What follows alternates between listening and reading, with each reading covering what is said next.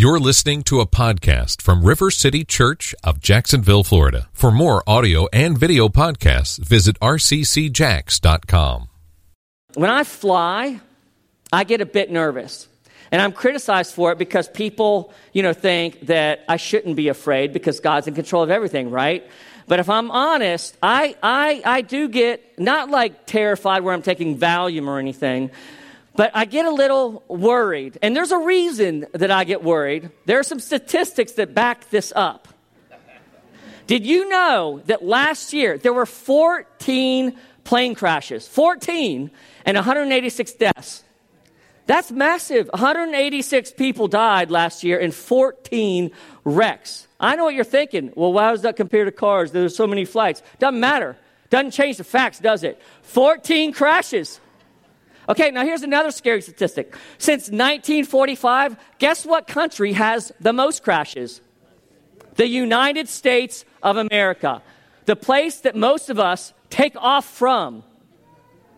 Which is another scary statistic. Do you know that 30% of all crashes happen when you take off and climb the initial climb? That's right. That's right. And so as we're taking off and we're doing the climb, there's something that I read just to calm me down. And I'm going to read it to you now. It's in Revelation.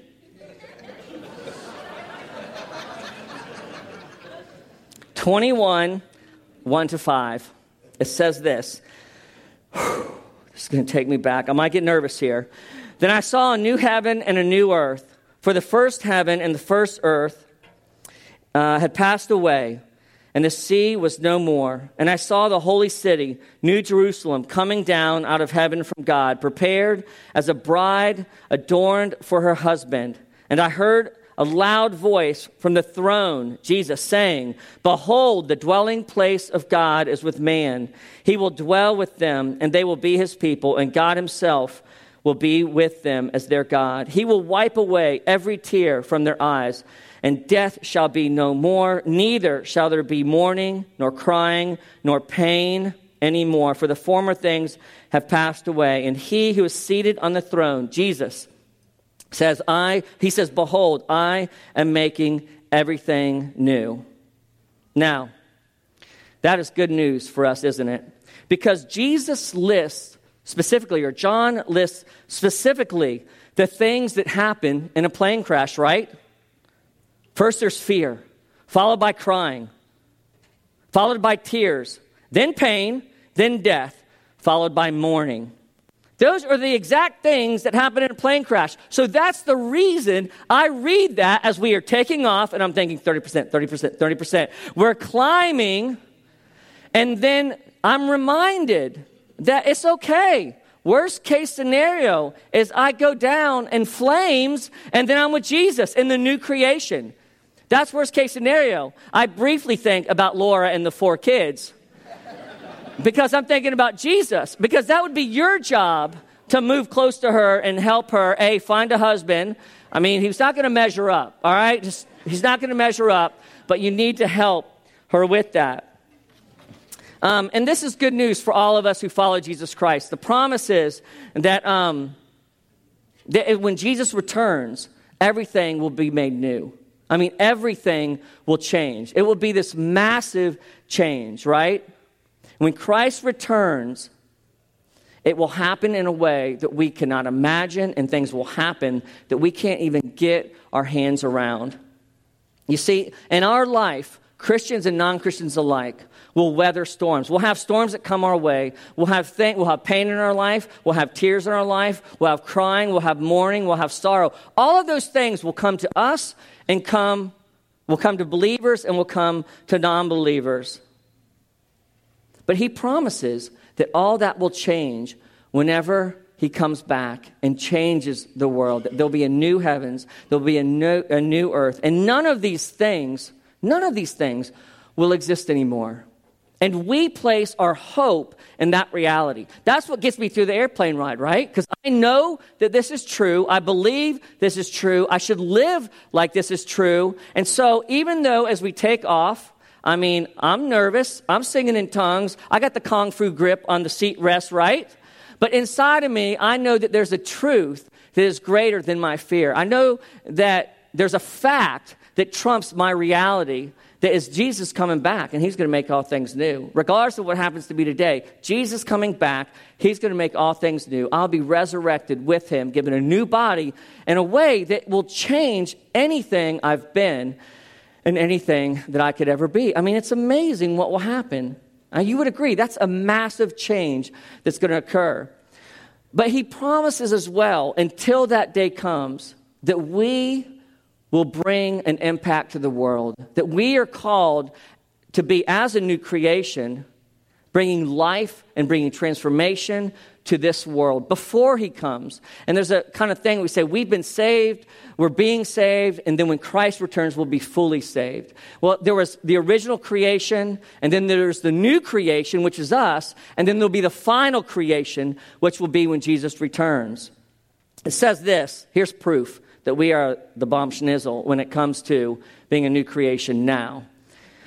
Therefore, if anyone is in Christ, he is a new creation. This is, look, wait, I'm just going to read a little more. The old has passed away, behold, the new has come. Where have I heard that before? In Revelation, the exact same language is used. The same Greek words are used, the same meaning that Jesus wants us to know. In the same way, I'm going to transform the world in a massive way, the universe in a massive way. I'm going to transform you in the same massive way. But we have a hard time believing that, and I'm going to talk about that today, how we have been transformed and changed in the same way of the world. All this is from God, who through Christ reconciled us to himself and gave us the ministry of reconciliation, of transforming the world. That is, in Christ, God was reconciling the world to himself, not counting our trespasses against us, and entrusting to us the message of reconciliation. Therefore, we are ambassadors of Christ God, making this appeal through us. We implore you on the behalf of Christ to be reconciled to God. Okay, so God reconciles us and restores us through Christ to himself. His death for our sins, his death for our life. And he restores us, he reconciles us to himself. Yes, so we will have a relationship with the Father. Yes, so we will experience his love, we will experience his healing. But also, so we will reconcile the world to him. So it's a twofold deal. Inward piety, inward healing, an inward journey with the Lord, but also an extension of that ministry to reconcile the world, so that the world will be reconciled to him. The Father's desire is that the world would know him in the same way that we know him, so that he could transform them and make them a new creation, like he's made us a new creation. He says we are ambassadors. We are his representatives. He has chosen us. We are God's plan A when it comes to saving the world. We are God's plan A. And I know some of you are thinking, like, how could I be God's plan A? Like, how could that be me? My life is jacked up. There's things I do that nobody knows about. You know, I'm a broken vessel. I'm evil. I throat punch my coworkers that I don't like, or whatever. That's a reality. But God says that as we follow him, the Spirit lives in us, the Spirit transforms us, and he uses us to bring glory to him.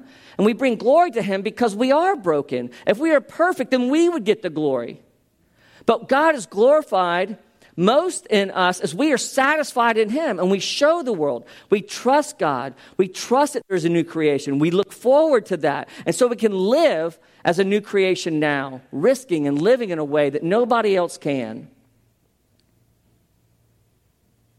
What does it mean to be a new creation then? What does it mean that Jesus would transform us into something that would transform the world? And by the way, God's plan is working, isn't it? He left 12 that turned into the church that has grown for thousands of years to where there's millions of Christians. God's plan A, us, broken sinners, that he has saved and reconciled to the Father, is working. He is working. His kingdom is growing. It says the gates of Hades will never overcome what we've done and what God is doing through us. But I think we underestimate the massive change that's occurred in us. I mean, we just talked about the things that will occur in the world. You know, we'll run and not grow weary. I mean, there's a million things I could talk about. The trees will be worshiping him. All of creation will sing out and worship him. There's no more salt water. You can be like fishing and like, I'm thirsty. Dig up a cup of water and drink, right? I mean, it's amazing what's going to happen in the new creation. I mean, it's so amazing that it says that we can't even understand it. Yet when it comes to us, even though the language is the same, we have a hard time believing that the same massive transformation has occurred in us. Right? I mean, we kind of think that, man, I'm a Honda Civic and I'm going to be bumped up to the cross tour, the Pilot. Like Jesus is going to come into my life and I'm like, Honda Civic, small car. And I'm bumped up to leather seats in a Pilot. Right? That's how we kind of think of ourselves. Oh, yeah, I'll quit using the Lord's name in vain. I'll start being nicer to my wife. That is not a massive transformation. Even non-believers believe that. Even non-believers can do those things. And so it's like you're a Bentley, right? And you get transformed. The Spirit comes and fills you up. And you're like, and a lot of people aren't going to get this analogy. You're like the DeLorean in Back to the Future. That's kind of the transformation change, right? And so you're not driving on the road, you're flying around. The power source is nuclear, not gasoline.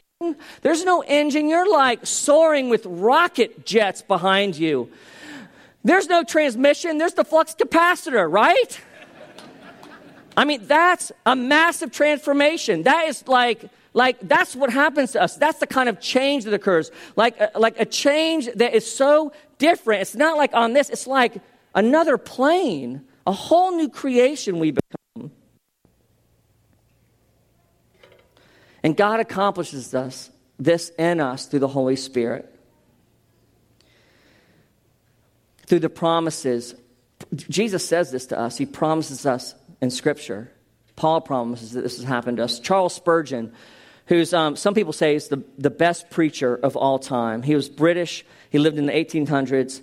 He's written many books. He started a college, started an orphanage. He's an amazing guy. And he explains kind of what happens and how it happens to us that we're transformed. It says this: in order to accomplish this, in order for God to make us new, it has come to pass that Christ has made for us a new covenant or a new promise, a new way. Like, again, a massive change, okay?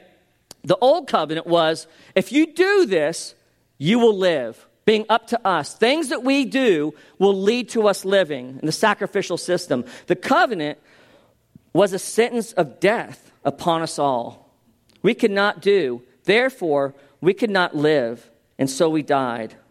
The new covenant has nothing in its contingency or us depending upon a new creature doing anything.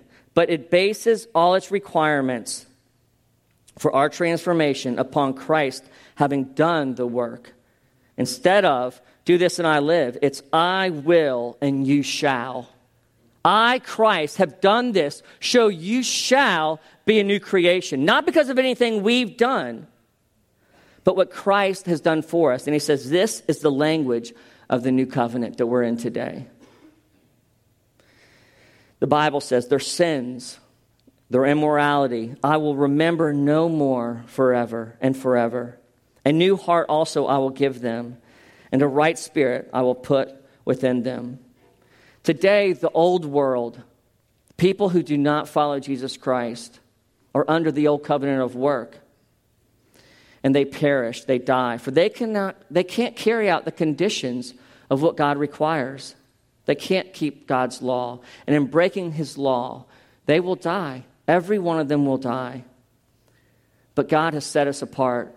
He has made us a new creation. We are his saints. We are new creatures in Christ, unlike anything you've ever seen, anything you ever were. I thought about it in this terms. I was praying about this, and this is a kind of a picture God gave me. Imagine a caterpillar turning into a butterfly, right? And so, like, caterpillars are ugly fur. I mean, okay, if you like the inchworm, he's a caterpillar. But besides him and the fluffy, and the nice ones they make for children, caterpillars are nothing as beautiful as a butterfly, right? They're very different. And they go through a massive change. They become a new creation, right? So what does the caterpillar do to make that happen? He does nothing. He does nothing, right? So he's crawling along one day, and then he stops, and then a cocoon is wrapped around him. And inside the cocoon, guess what he's doing?